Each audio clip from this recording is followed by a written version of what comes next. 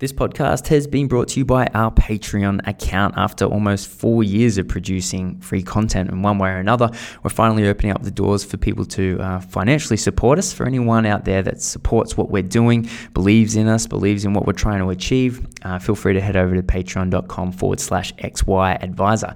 And second of all, we've finally converted our mainly dormant website into a membership site now. It is focused on training. You pay $49 a month. You get one credit to spend on the library of different training courses, and those training courses are constantly getting upgraded and constantly getting added to. We actually give half the money to the course providers because we value what they do. It's just a really good way for us to improve upon the financial advice community. So that's everything. Enjoy the podcast. This session is also brought to you by Sun Super. They're one of the fastest growing profit for members or industry funds in Australia. They were the very first of these funds to partner with advisors, and they've got functionality where you can actually link to your client's Sun Super accounts and charge advice fees through the fund, as well as a number of tech innovations to make it easier for you to work with your clients. They've got great investments. They're really, really cheap. And their team are just generally legends. So if you haven't already connected with Sun Super, give them a shout because they're doing some really cool stuff. Paul, what's happening, my man? Clay, What's that bit of I'm back. What happened there? How am I back? in? Oh, I don't. Not you. No. I'm back. Thanks for inviting me back, guys. I feel very loved, very appreciated. I've had a lot of calls since the last time. Better be worth it. Well, I'll tell you what, and you know, I'm sure these clients won't worry me saying that, but I've actually got a few clients from last Awesome. time. Really cool. People looking me up and finding the podcast and listening to the whole thing. Who would have thought that's an endorsement? and going, I didn't know you knew all that. I need you to sort me out. We do a great job of making people look good on this podcast. No. I thought it was the other way around. But Yeah, anyway. that's what I was thinking as well. Mate, wait, so since we last caught up, you've been married. Whoa. Yes. Yeah. Yes. How cool is that? Very cool. Very cool. Yes. Yeah, my life's changed a lot in the last couple of years. So very congratulations. happy man. Thank you. And went on an amazing honeymoon through Europe and saw beautiful. Paris and London and Florence and and I love that lifestyle. You know, Australia we're such a nanny state, aren't we? You can't do anything here, right? Yeah, you can't do anything. Yeah. Especially in Sydney, like lockout laws and that. Oh, it's Over there, don't get me started. you buy a beer anywhere. Oh, you know, it's great. There's Walk people through the smoking in the street, restaurants. yeah. Not that I'm not a fan of that, but you know what? They chill out a bit. I remember being in Love it. Vegas and Do you? and someone smoking in a casino, and I said, I don't even smoke, but can I have a cigarette just so I can smoke indoors because I'd never done it. You feel like that when you're over there. Everyone's smoking. You're like, I might go and buy it back or something, or at least a cigar or something. Not that I did, but you sort of feel like. Well, the you flip have side, to. the flip side of being so nanny state overseas is when you do go overseas, it's so exciting because you're like, oh my God, I get to do this. Yeah. That's why South America is like, Oh, well, that's That's another level. yeah, you turn up and you're off a leash for the first time in your life. Ah! You got to have some rules. Some rules are good for yeah. society. It's just not too many, and and I suppose that leads into what rules are we going to have in our XY industry, Advisor guys? Group letter to who's the current Prime Minister? Prime Minister, that'd be Mal, Big Mal. No, the state Premier. Mate, I got no idea. Gladys. Yeah, open letter from XY Advisor. Remove Oh, lockout yeah. laws. Oh, yeah. Yeah, look, it's not so much that. It's just people should be allowed to police themselves to an extent, and Well, once you're over 18, are you an adult or not? You know? Correct. And to your question that you just posed is what rules are we going to accept and take on in our industry? It's a very good question. We've been bombarded with FASEA, with the Royal Commission, with the Productivity Commission. Yeah, the superannuation report that came out. Super report. Oh my God, that's a headache and a half. 512 pages of scintillating reading. I know. You're the only person that I know has even opened it up. I assume you didn't read all 512. No, there's an abridged 82-page version. Oh, that I've had a thank go God. at. But look, where do I start? I don't know. Is it? You have it, yeah. I'm have you presuming heard there's a about whole it? lot of stuff that's not really that much to write home about, and then Look, the amount of change in this industry right now, I've never seen it. And I've been, listened to the last one. I've been around and I've seen a fair bit, and I've been through a lot of change. But the amount of change in this industry right now is What phenomenal. do you think? Phenomenal. Okay, so it has to be coming from someone. What do you think is if you were to sum it up in one goal from somewhere, who's trying to do what? Everyone's trying to do everything. Okay, that's the problem. right. And I think that's the problem. The industry doesn't work well together. Right. We don't play nice together. Right. Everyone's got an agenda. Everyone's trying yeah. to push their own agenda. And we're not actually thinking about the one thing that actually counts, which is, fixing Australians' financial freedom, fixing up their lifestyles, making them more financially secure, taking financial stress out of the world. That's what we should all be trying to work on. Just because you've got a product or please spare me. I'd argue it's shareholders' faults. Short-term requirements from CEOs to keep on chasing the carrot sort of thing. So how do you argue that the industry super network are non-for-profit, but they're up to their necks in this as well? True. Which is not shareholders. And we're still to stakeholders. See that'll be... Yeah, that's a very good point. David Whiteley's put out a message recently. He was the ex-CEO. He's moved on somewhere else, but they're very anti the measures that the Productivity Commission put forward, which was a very interesting Which take. is the top 10, well, it's just blah, moving. blah, blah, blah. Well, the jobs have to go. Well, that's because it takes away their current mandate for default super. You're right. And look, the argument is that they've done a great job with default super, and their my super or their default returns are better, less fees, which is right. But the other side is, as we all know, and even they admit, good advice produces an even better outcome. Yeah, I think the simple arguments that have been used on all sides over the last 10, 15 years, certain marketing campaigns, all that stuff is about to just be blown out of the water because there's a look-through going on that's going, what's happening after that?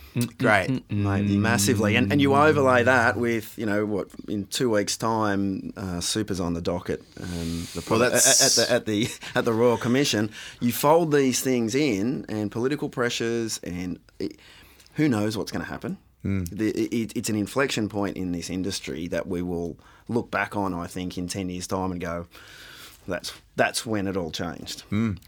I have no idea what the landscape will be. Yeah. Clayton keeps on asking me this. I want an answer. I just want an answer. And the bloody thing's not working. It's cloudy. I'm going, I don't know, mate. Okay, so we don't know what's going to happen, but what would you say to advisors out there in terms of preparing for the change that may come off the back? It depends on what your industry, what part of your advice model is. Some people won't be affected at all. Look, at the end of the day, you provide value at a fair price. You're going to have clients, repeat clients, turn up and look to you and refer people to you. That's a very simple model, and it's a very simplistic model. If you try and take things a bit further, corporate super, those sorts of areas, that whole area, corporate super and advisors in that's been dying for a while, but there's some really hardcore, great advisors in that space who do fantastic jobs for the employees and the employers and add value to the super funds and everywhere. That's under threat as well at the moment. Yeah, and that's that cross, just that top 10 sort of concept. I just feel it's a race to the bottom. It's a race to default. Since when is default great for people? A default situation. Yeah. They're spending all this money on all these, educational things, and it's actually beyond that. You think about the governments and ASIC and APRA and all these bodies, the amount of investigations that are going on, and they're trying to legislate us out of a situation where people are apathetic about their money. Instead of actually working a way to inspire people to be non-apathetic about their money, to get them involved. How do you engage people? I mean, engagement's a favourite topic of ours. How do you actually get people to understand that superannuation isn't this big, and even the name is terrible, superannuation. Oh my God, I've got a major gripe with that. Right. But it's actually just delayed wages. It's a delayed salary. You're not getting paid, you're getting paid this much, 10% of it's going off there, and you're going to get that later. So look after it. If that was in your own bank account, would you just leave it there and go, hey, I don't know about that. I don't want to know about that. Let someone else deal with that. If that was your, if that had Paul Mann bank account, use it later, okay. Yeah. It's a bit of delayed gratification, but no one's into that these days. Well, sometimes we've got no choice, do we? Yeah, correct. I know what you mean. Like, everyone wants it right now, but I'm sure there's smart people building great superannuation funds right now that have those sorts of features. I haven't come across any, but yeah, let me know. I heard about one recently, but let's not go there just yet. So Dover, what's your opinion? What's going on here? Look, we don't know that story yet fully. Totally.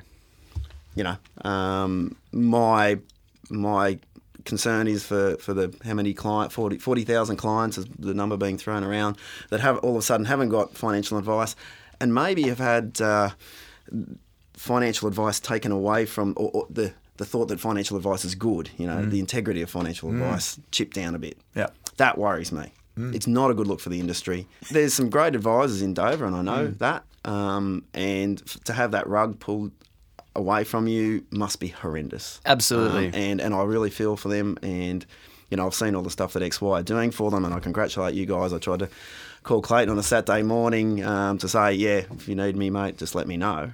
Because, that's the one great thing about advisors. We do rally around each other. There's been some great support. Absolutely, and that's what we should be, The issue is, so I don't think there's a lack of support for these guys in terms of opportunities.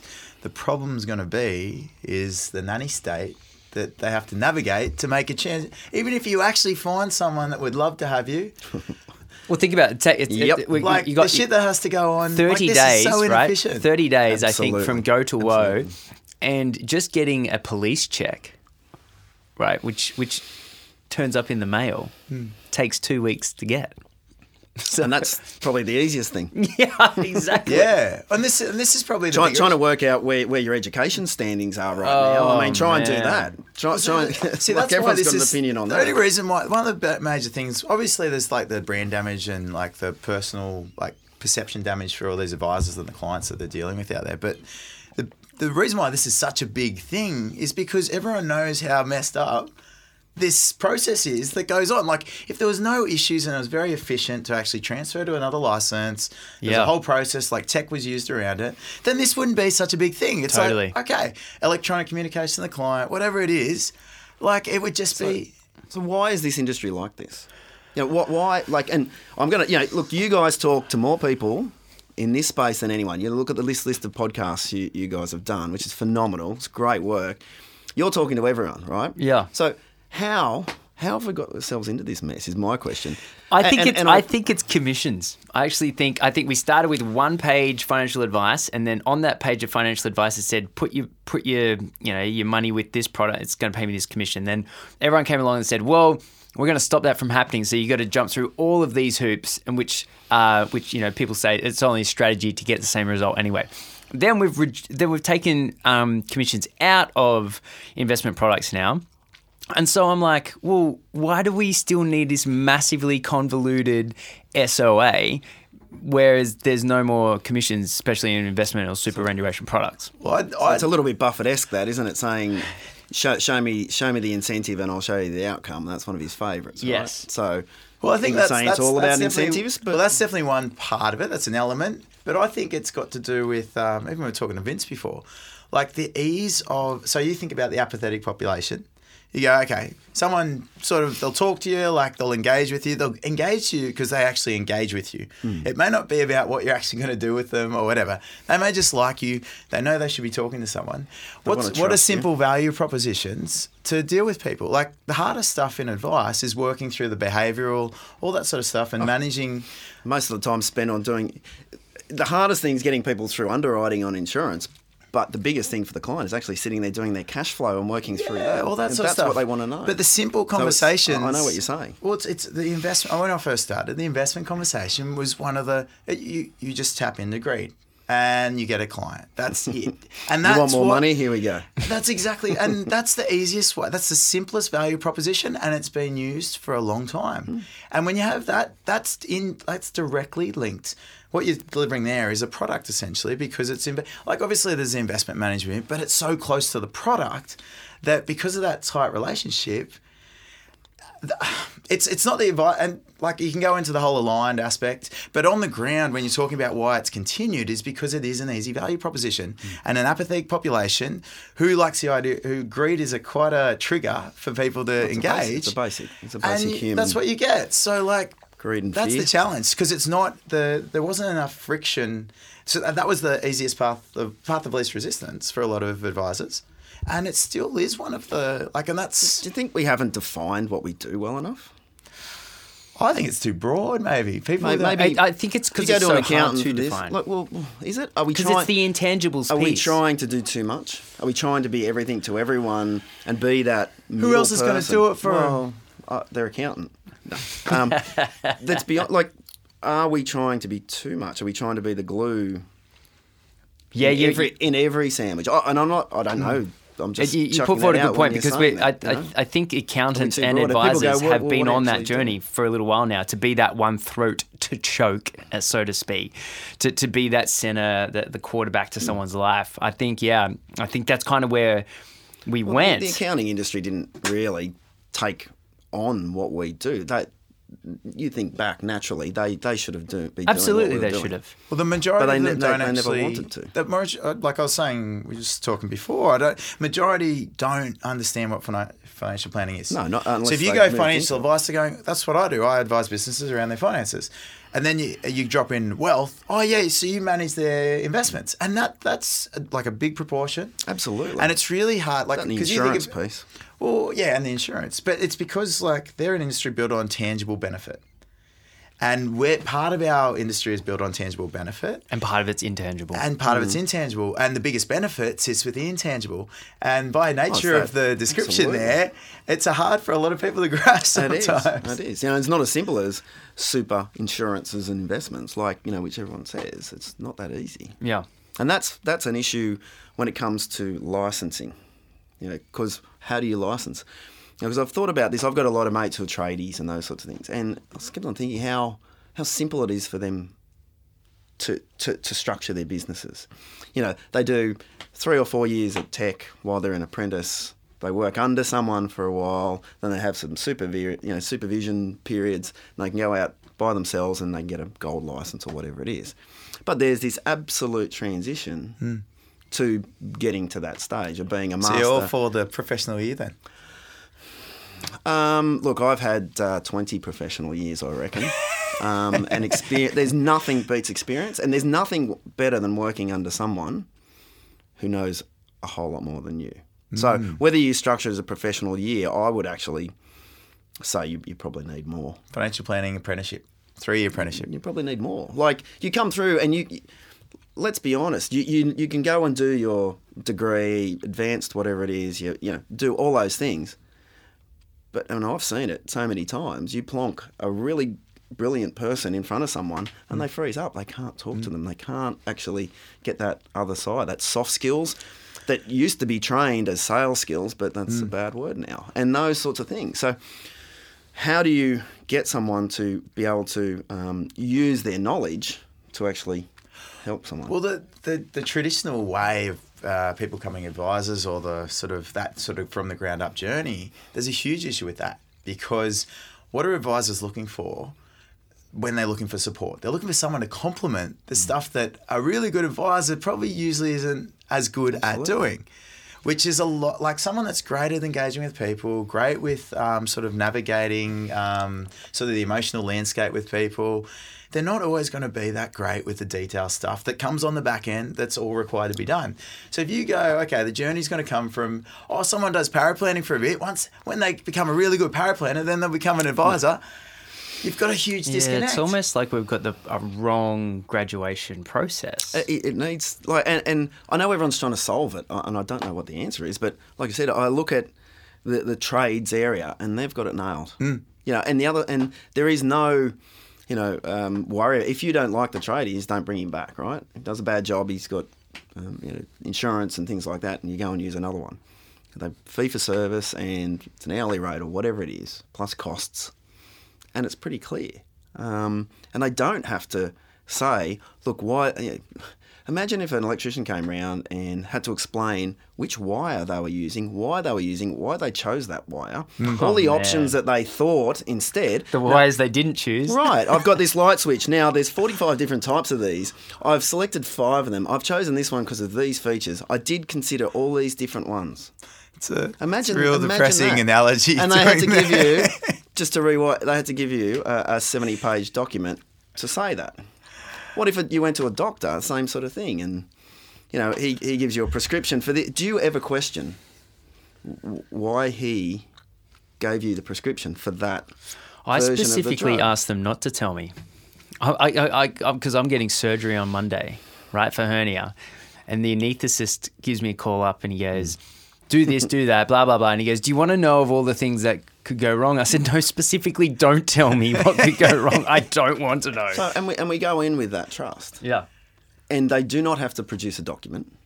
They do not have to, because we've got trust in that industry and the structure, the integrity of the structure of that industry. That we go, well, they've done this much training, they've had supervision. If they're there, we trust that they've had the right training. Now, just like financial advisors, there's been rogue doctors who shouldn't be there and are doing the wrong thing, but they get weeded out. Eventually, hopefully there's not too much damage. Arguably, the damage is not as reversible as financial planning damage. Potentially, it's pretty scary to think about that. Same with an electrician, same with these guys. Like, the dodgy electrician wires it up wrong. You're getting zapped. Where's your recourse? Well, you go sue or whatever. So why has this industry solved its problems through legislation and extra ass covering, whatever you call it? How have we ended up here? And how are we going to get ourselves out of it? How do we build ourselves into someone coming over and going, "Well, Paul, I want you to give me financial advice," and I'll go, "Well, this is what you should do." And not, I don't mind giving you a document, outlining it and having a great relationship. Should I have to spend, 2 weeks producing statements of advice for this one case for no material benefit to anyone, really? I had a meeting today and I'm like, really? Who's benefiting? and there's some real stuff like the advice is Totally. The dealer Is group, anyone- I guess. No, but they're not benefiting. Well, it gives them a reason to exist. No, well, a good dealer group, and we've had these discussions, and I'm not afraid of getting rid of dealer groups. Tell us what you really think. But the dealer group is there as a community, I see, and it should be a community that you fit in. So that's why you've got to be careful when you pick your dealer group, and you've got to fit in with them. You've got to have the right culture. You've got to have alignment, because the idea is that you're meeting other people who have similar practices, and you're centralising support and reducing your costs. That's why they sort of started. Do you need a dealer group if you've got XY advisor? Yes, Potentially not. you definitely need a Oh, license. you need a license. I'm not saying no. They can keep the license, but the stuff you're I don't talking need a about. license. Well, I'm a look, part of XY. Here you go. What if? The community rationale. Yeah, and look, we're just chucking it around here. But how about you just get individually licensed because you have done your dues. You've kept it going. Like the carpenter with the golden license. Oh, there we go. Something like that. Right. What if you are that person and it doesn't cost you $100,000 plus 9 months to get a license? It shouldn't. It should be, well, you've ticked the box and you got your annual subscription and there you go. Because you've got the right to actually do what you're doing. I mean, becoming an accountant, you've got to do the same things. You've got to join the industries, but they don't have to do what we have to do. Again, and dealer groups, do they make it easier? I think dealer groups are again that aligned piece. They've come from that, and then the individual dealer groups.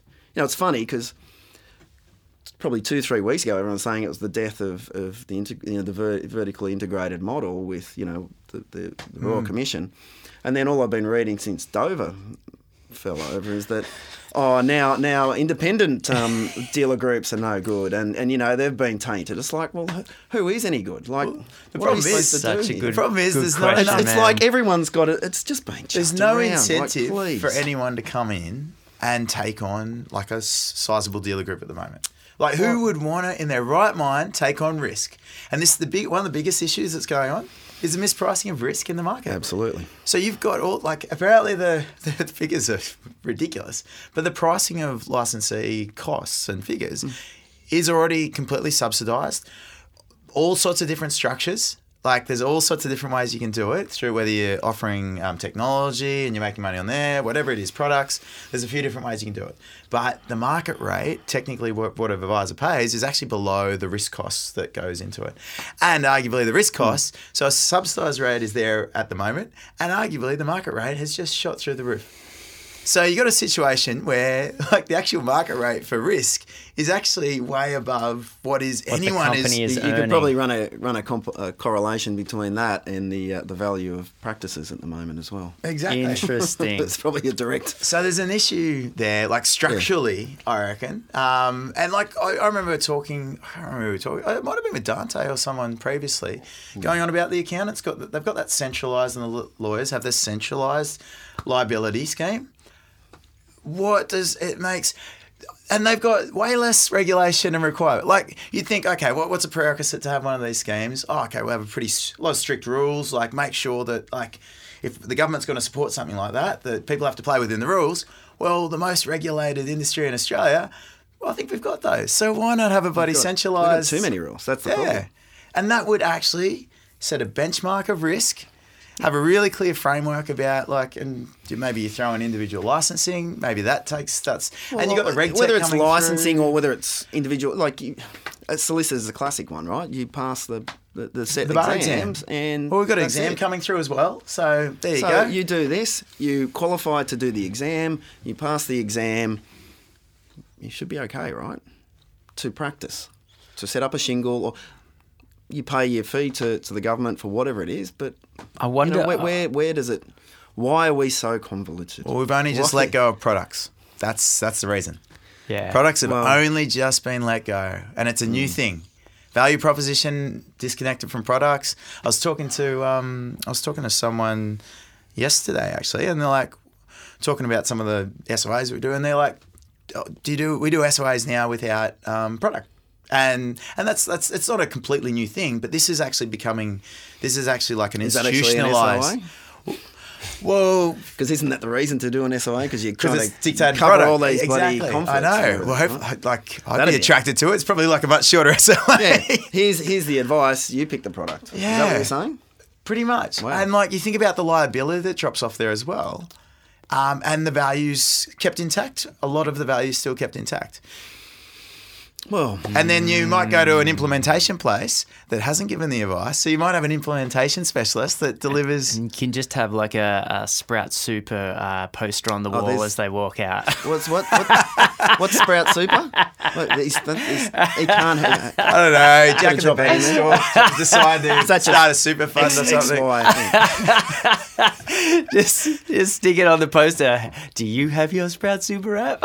But the problem is, the advice I is like that great. business model. They'll give the advice without the product, but then the amount of products and the Totally. It's a complex and that's the environment. problem with And that's the reason why it still superannuation. has to be connected. That's the problem with superannuation. There is a lot of superannuation funds. How are people meant to choose? Yeah. Yeah. So it doesn't need to be connected. Just get a list of 10. Yeah, Well, yeah, imagine the as well. Like, please, but the electrician's like, so you can have this, and this wire. Take your selection. I'll implement it for you. Imagine that. But imagine if that's what it was. These are 10 potential super Wires funds. that you got, Yeah, that's... Would that negate it? If you go, here's a selection. We haven't recommended which one. Because that's the Productivity Commission, right, has come out and said Yeah. it's going to So- be top 10 that all employers have to use. essentially, and this is very simplistic. There's a lot of different recommendations, and they have specifically mentioned in there that advice is still needed in this in there. Oh, in that, that's nice. I know it was good of them. But basically, what they're doing is taking the onus off the employer choosing a super fund for their employees and putting it straight back onto the employee. So they don't have to get involved. Everyone's outsourcing. Just like when you join a new company, they say, give me your bank account for your pay. They'll say, give me your bank account for your pay and give me your super fund. If you haven't got one, there's a system that allocates it. They don't have to get involved. Here you go, apathetic people. Make a choice. Which is the New Zealand system to an extent. The KiwiSaver system is like that. Wasn't that invested in cash? I remember seeing one that was just like... No, there were six choices to start off with. Okay. And they were a default situation. It was 2%. You could get it out to buy a house at some stage and things like that. But it has evolved. In Finland, where Vera is from, you put money aside and you basically purchase units in your government pension. Oh, you get a proportion of, like, it's almost like still a defined scheme. It's all defined, but how much you put You're in getting the is how proportion. much you There's get not out. many governments who would take that risk on anymore, and Yeah. that's been the evolution of our whole That'd be superannuation great. system. Yeah, That's do you want to why- buy shares in an unfunded liability? The government, I think the government would love to do that here. They're looking at 2.5 trillion and being like, well, we could use that. I'm sure they've kicked the tires a few times. Yeah. And the future fund and all that, but that's a mammoth task and a lot of talk about pricing risk. Yeah, what's And the that- ROI on and that- government investment? And I think the other side of this is we are beating this system up incessantly, but the amount of money and wealth that it's created for Australians is quite phenomenal. It is Totally. seen across the world as one of the best systems. And here we're just, because of all this infighting and all the different agendas from each, it just, I'm interested, it's really mate. hurting everything. What if you could do? Don't ask me how to solve it, mate. Well, I want to, I'm Hey, going to. You've got more grey hair than us, so Mate, I've got qualified. no hair, no. I'm going to ask you. He's got a couple of Oh, starting. here we go. I noticed that Here yesterday. I we noticed I saw him go. yesterday.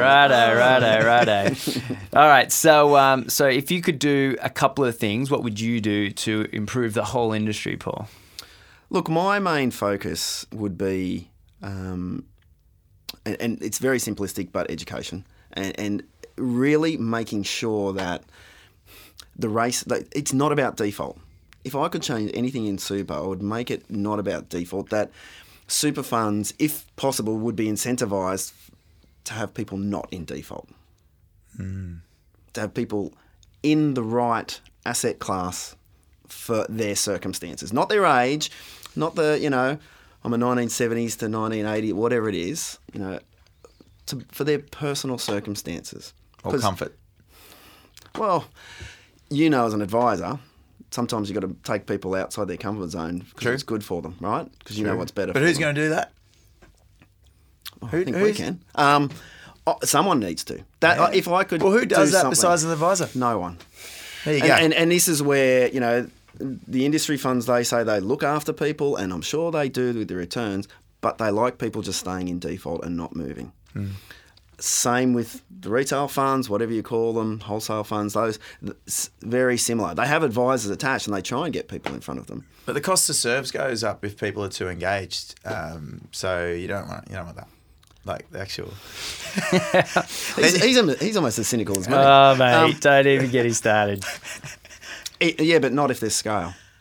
Well, And I've run businesses like that where if you give a lot of advice to a lot of people, get your systems right, you can give advice Well, it's something that we've on been... scale Totally. to people who aren't going to pay much for it. It can be done. Well, something, a sort of a theme that we've been teasing out of people recently is people are doing something really simple or occasionally slightly dressed up. But the goal is to figure out what someone's personality is and how they like to be communicated with. And you're kind of touching on this, is to figure out what people want, because I guess to your mind, default means failure to understand and to customize someone's plan, right? Well, it's ambivalence, right? Right. If you're in default, you have not touched it. Right. So theoretically, when someone joins an employer, they could do a short personality test or something like that, or even something as simple as like maybe even a one question risk profile, even something as simple as that. There's a lot of technology out there. one of the things, like you're talking about engagement and the apathetic, like I've always gone, okay, well, one of the biggest impacts from a financial standpoint of less engaged people is more welfare expenditure when people retire. That's the outcome. That's a financial outcome. The government budget gets hit. And you'd think that would be enough incentive. They want to regulate everything else. Why not give a cash back or a tax incentive for people to seek financial advice? Like, what about that? Like, just it doesn't have to be huge. Well, the whole just reason, enough incentive. The whole to reason get people superannuation was invented back in the day, in the Keating was to take the burden off the future welfare payments. And it's gonna absolutely. Hey, gonna wait. help, Wasn't it so that unions could be in control of more money? There is a bit of that going on, but let's be honest. No, you're going to get me hunted down. That's that again. I think the essence of superannuation, why it was created, was pure. But of course, once you have a sum of money, the size it is, sum of money, people cannot keep their hands off it. Right. People are going to be in there and they're going to be feeding off it. And whether it's governments taxing it or whether it's institutions or, associations or whatever you call them, they will be there. Is there a Because the better money's system too in the big. world than the Australian superannuation system? Is there one that's... Well, there's not one that's as fully engaged. When I say engaged, as fully across the board, as a default situation. It is pretty strong. we seem to be- There's probably a few of the Scandinavian countries and those sorts of places, but you go to the US and it's a lottery. They've got a And- few and- different things, don't Well, they? the 401k, but it's a very convoluted system, and it's a voluntary system that your company will buy into. But if you're not earning enough, and it's very complex. linked to the employer. Yeah, and you can only change it once a year. That's a unique feature of the 401. You've got a little window of a couple of weeks where you can change your investments and your Is that insurance. right? Oh, wow. And then that's it. It really You kept can't it simple. touch it for 12 months. Wow. So Yeah, I reckon we've got the flip side of such a good system. The flip side of such a good system, which is mandated, you've got the market's been taken out of it. It's people are forced to put money inside super. And I know there's like hardliners that go, super's bad, like you got to give people the choice. But without it, you're not going to even get that baseline of support for the government balance sheet 20, 30 years time sort of thing. So that's at least like you got that baseline. But the flip side is that because it's forced, people aren't getting forced to actually develop ways of engaging. Like there's no requirement for a business. Like there's these default plans. Like there's no requirement for someone to compete with a value proposition necessarily. And like it's going on, but there hasn't been enough of a requirement to really bring innovation and what goes on in other spaces where you go, there's money up for grabs, but like people have to hand it over to you first. It's not just sitting there. This way, you've got people that you've got there's this pool of money there, and the people are over here, and you sort of go. And that's what the Productivity Commission came and said. Like really, at the moment, under the award structure, 70% of the market is tied up with industry funds through mandates. So there is no competition as such. You're a nurse, you go with the nurses one. You work in retail, you go with the retail one. Like it's Such a weird thing. Well, look, that's the unions forcing those issues and protecting people. And look, I'm sure their motives are absolutely pure in that way. But again, the sums of money and from my point of view, what they're doing with it isn't good enough. The good thing, not that the banks and everything. Like I'm not saying they're better because obviously we know they're not. But I think the whole system needs to get better. Let's not have sides. Let's solve the problem for the let's maybe for the get it a bit individuals. more standardised. Well, If we limit it to 10. To 10, yeah. Well, I don't understand. Well, the good thing about like the industry funds with that the groupings is around the insurance side of things. So for some more specialist sort of that has been a good outcome. Maybe. But arguably, Maybe. you could actually have that disconnected from super. Because some of it's pretty, the industry funds aren't renowned for having sensational insurance options. Average across the board, it's pretty ordinary. But for niche like police and things like that, military, you've got some. Oh, absolutely, really and there's but going to be does some, that need to be linked to a super fund? Well, is that a super fund? Why is it in super? Traditionally, super has been the centre of people's staff benefits for everyone, whether no matter your work, it's always been the hub. But I mean, there's an argument now that insurance shouldn't be in it.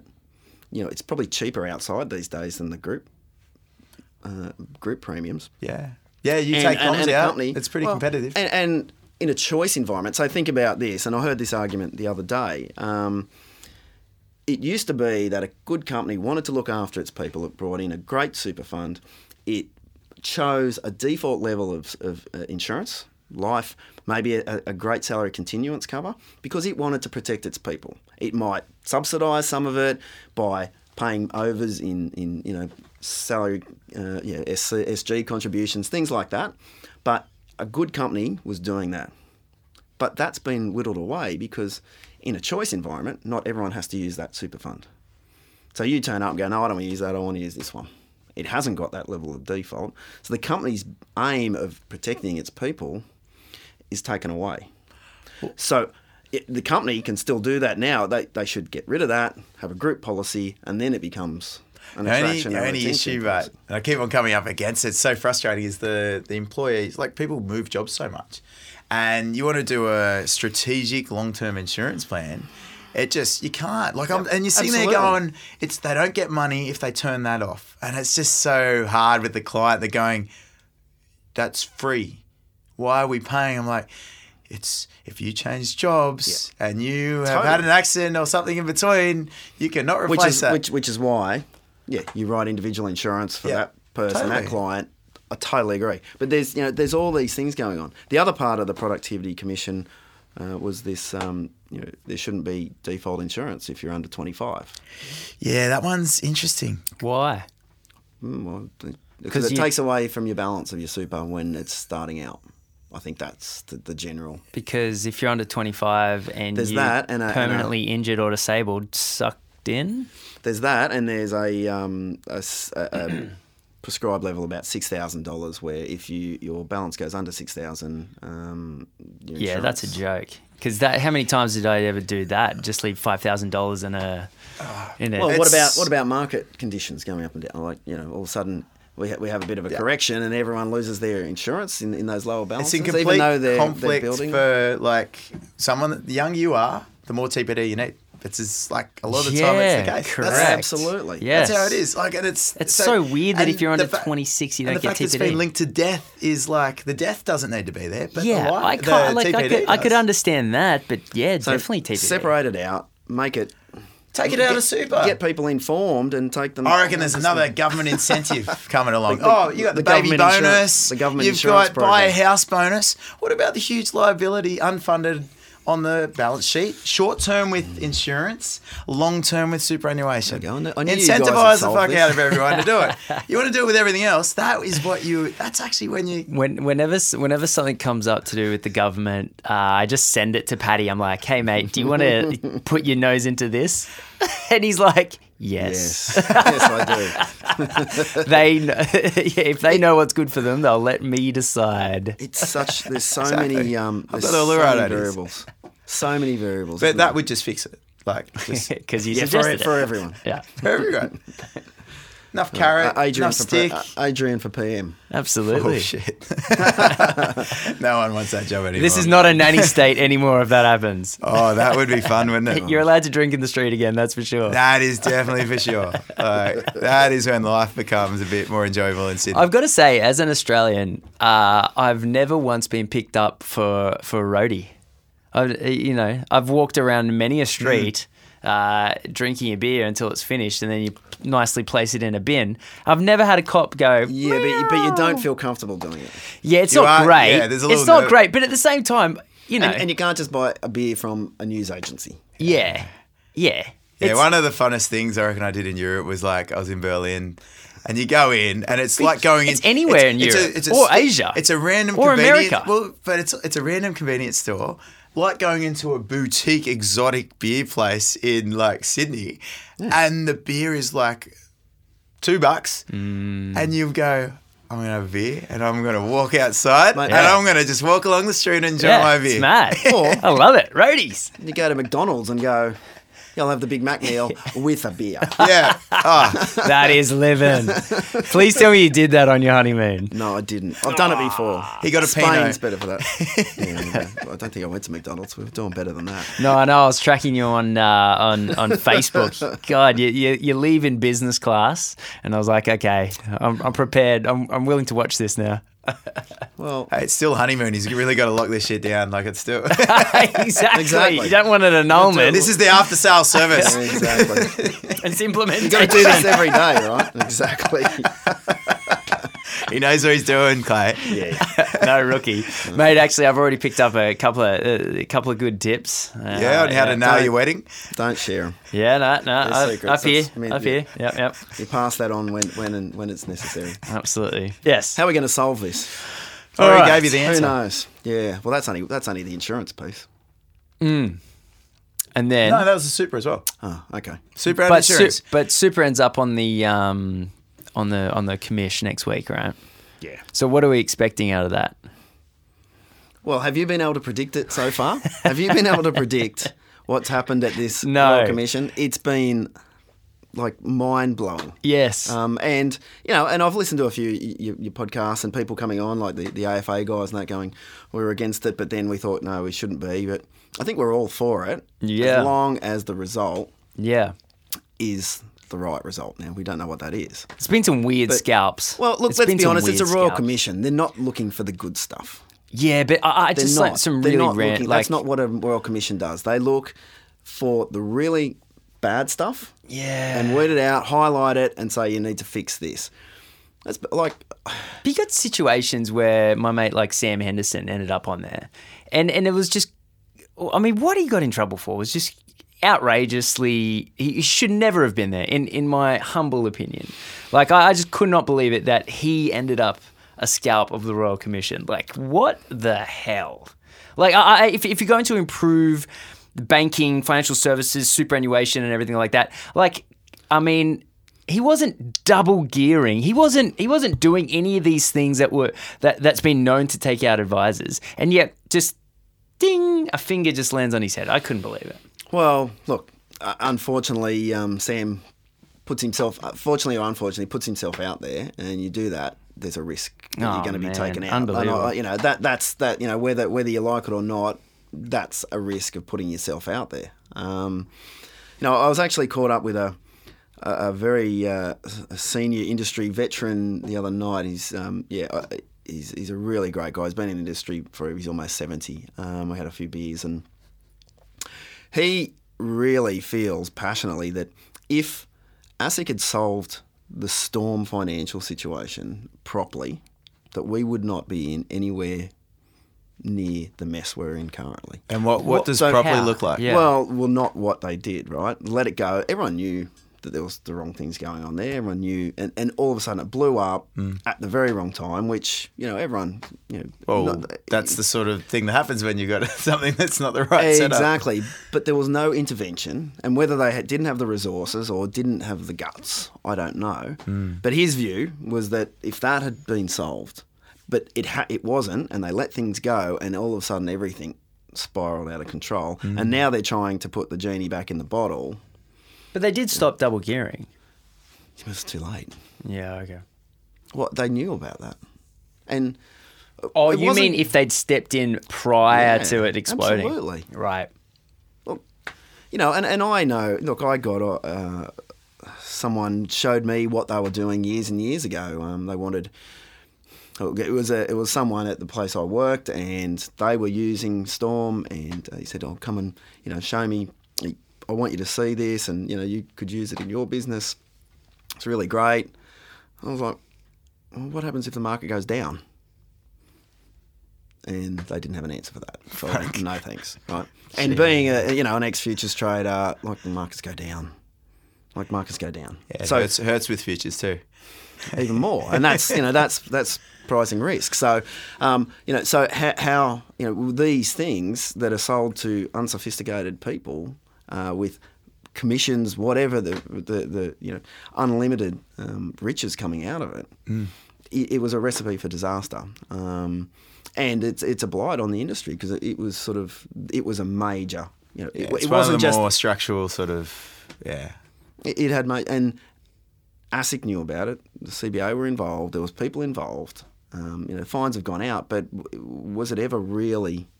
Have we really fixed that up, or we just you can't do double gearing anymore? Like, there's so many ethical as well as structural questions around that, and Which commissions within investments? well, they were doubling up on every stage. Yeah, exactly. So stripping out commissions from investments, getting rid of double gearing. I think they're two good moves. It's pretty. We've talked about this before on the podcast, and it's like, well, that was taking commissions for investments was one of the simplest, most effective impacts on the industry. In my opinion, brilliant. Yeah. And it seems to work. And you didn't need to do all the other stuff. Just do that. So, but there's still commissions in life insurance. Yeah. In insurances. Is that going to work? Yes or no? Yeah, it's the issue. You look at mortgage insurance. broking. The issue with insurance is, from my understanding, all over the world, as soon as you take out commissions from insurance, it just stops because no one wants. They were created with commissions. Yeah, and if that's the argument, and I've never looked at the research, but if it's legit that. Show me where in the world they've tried to sell insurance and not have commissions and it just doesn't sell, then okay, you got me. But obviously superannuation needs to be invested, right? It's all there. So yeah, it doesn't need to be sold. Super doesn't need to be sold. So absolutely get rid of the commissions there. And then with mortgages, because the mortgage broker isn't recommending what house to be purchased and isn't recommending the size of the loan to purchase the house, they're not a part of that recommendation. I personally don't see a conflict. I personally just see it as they're as a recommending service. what product to use. It's very Sure, similar but it's to much us. to muchness. That, like in my view, the It's very insurance. similar. It's just a different. The issue that I have with insurance is the person who's recommending the amount is receiving the commission. So there's a conflict So it's a there. mortgage broker. No, because the couple or the person whoever it is walking in and saying, "I'm buying this house," and then the mortgage broker goes, "Okay, well you need a loan." There is. So they're not recommending an amount. There's still a little absolutely. bit of an impact there because you don't have as much resistance to reduce. Like to go because Well, you better borrow more, do this, and I'm not saying that's what goes because I've seen again it's those small minority, and that's where mortgage brokers they've had investigations and there's been a lot of turmoil in that industry place as is well, that's what's right? going to bring the economy down. And that selling you heard it here. investments, gearing it up. You heard it here. It happened last time. Whereas really I mean, like ran just teams the of mortgage rules. brokers, and the idea was to pay the mortgage off as quick as possible. Let's get you the best one that you can pay off as well as possible. But there's always that minority when commissions exist who are going to take advantage of it. And that's a problem. Perhaps it's just a flat fee. I don't know how to solve the commission and the insurance. I don't think anyone does. Issue. That's the problem. Well- Otherwise, you'd think it'd be solved. Well, one thing that Yeah. would help with lending would be giving the option because we were talking about with Steve Crawford the other week, like you don't have the option. So I looked into it. Like I was like, okay, I've taken comms out of insurance. Cool. I started having conversations about comms, no comms, and What, you can't take comms out of a bank loan? you can't. Like the structural, that's why we were talking to Whoa. Vince Scully before. He has to rebate it. So you got this whole administrative nightmare that opens up Yep. to actually facilitate that sort of It does. effect. You have to take. Yeah, it's. That's crazy. So because there's that structure's not there, and that's like if anything comes out, at least giving the option for that to happen would be a good thing, because then you price what's the value a broker delivers to the party. It's like sort of when you have to have the discussion around no comms for insurance. The only thing I would say about that is that's a product provider's challenge. Because Well, it's not a challenge. They don't want to do it. They don't want to do it. If you could take, you take your commission out, and there's a like for like drop in the premium, and you're charging a fair fee, you'd do that. That's a every market day. activity. But you take it out, and you go, well, hang on, that's not fair. The product provider keeps more, you get paid less, and no one actually wins. The client needs to win, Correct. right? And they should provide those that flexibility. Yeah, the structure And will that's- open that's up, why and it then the exists. market will come in and go, okay, what's my service proposition to? Well, how come? I mean, there's little banks popping up everywhere, right? Why isn't there a bank popping up just saying I we can take think out commission if There's the broker centralised wants? aggregators. Well, it's not the bank. The banks make money. Imagine what the banks are making on their direct stuff. Yeah, You know. fair play. That's how they make money, Yeah, by the way, lending it out. And yeah. Nice margins on that. Have you seen the gap between the Reserve Bank rate and the home loan rate? It's quite large. Quite internationally quite Did large. you That's see how how banks make money. Did you see how large that Not out of grew fees. during the GFC? Yeah. That it was like What do they this, call and that? then The gap? It's got a term. the margin. Nah, something else. But anyway, it was big. At 3-4% or something. Like No, I don't think it's 3 or 4%. it's at 2.5 now. Yeah. So when it blew out in the... No, I don't think it ever got that big. It would have gone. Yeah, it's been all over the place, mate. There you go. So, yeah, look, there are structural issues. There's probably not enough competition around that as well. And I think we just need to think about the client more. Everyone. Not the shareholders need to be thought about, but that's at the end, you know. And it's not all hippie love and mung beans. Like, you know, people need to make money and Correct. live, you know, a life. And success should, you know, if you're very successful and do well, you should earn more. But not by convoluting. Well, like one start would be, okay, well, you got an advisor that has great ideas. They grow into a practice that delivers great service. What are the impediments for them to grow and help more people? What's stopping them? What licensing, compliance, regulation issues are preventing that to regulate Putting on another advisor in your business is really tough. Finding them and then actually making that happen is a nightmare. It is very prohibitive. It's not just like getting a subby in when you're an electrician and getting another, you know, you just pay them a daily rate or whatever. You can't do that. So yeah, that's one of the big things, let alone, you know, where do you find your clients? But, you know. Wow. But again, if everyone was more engaged with their money, and that's a, you know, big term, you know, what we're talking about, 20 to 15% of people use financial advisors. Like, well, let's be honest, 90% of people need a financial advisor. But it's too prohibitive cost-wise for the majority. I actually don't think it is that. A lot of it is just fear and not knowing what to ask, what to do. What to receive in value. All you see in the papers is financial advisors are dodgy. So how are you going to go and pick one as an average punter who's no dummy, but, you know, an average punter who... how do you do that? Literally. Where do you start? I avoid Adrian and then go from there. That's my two tips to anyone. Oh, come on. It's a Friday afternoon. He sent me silly. He sends me people. So. Exactly. So he should. Actually, he is, yes. So he should. I reckon... I was just going to say, like, I've got hope.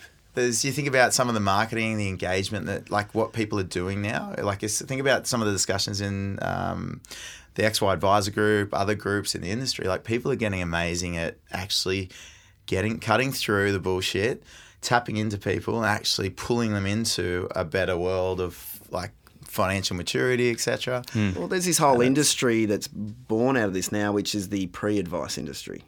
You know, there is a pre-advice industry, so getting people ready for advice.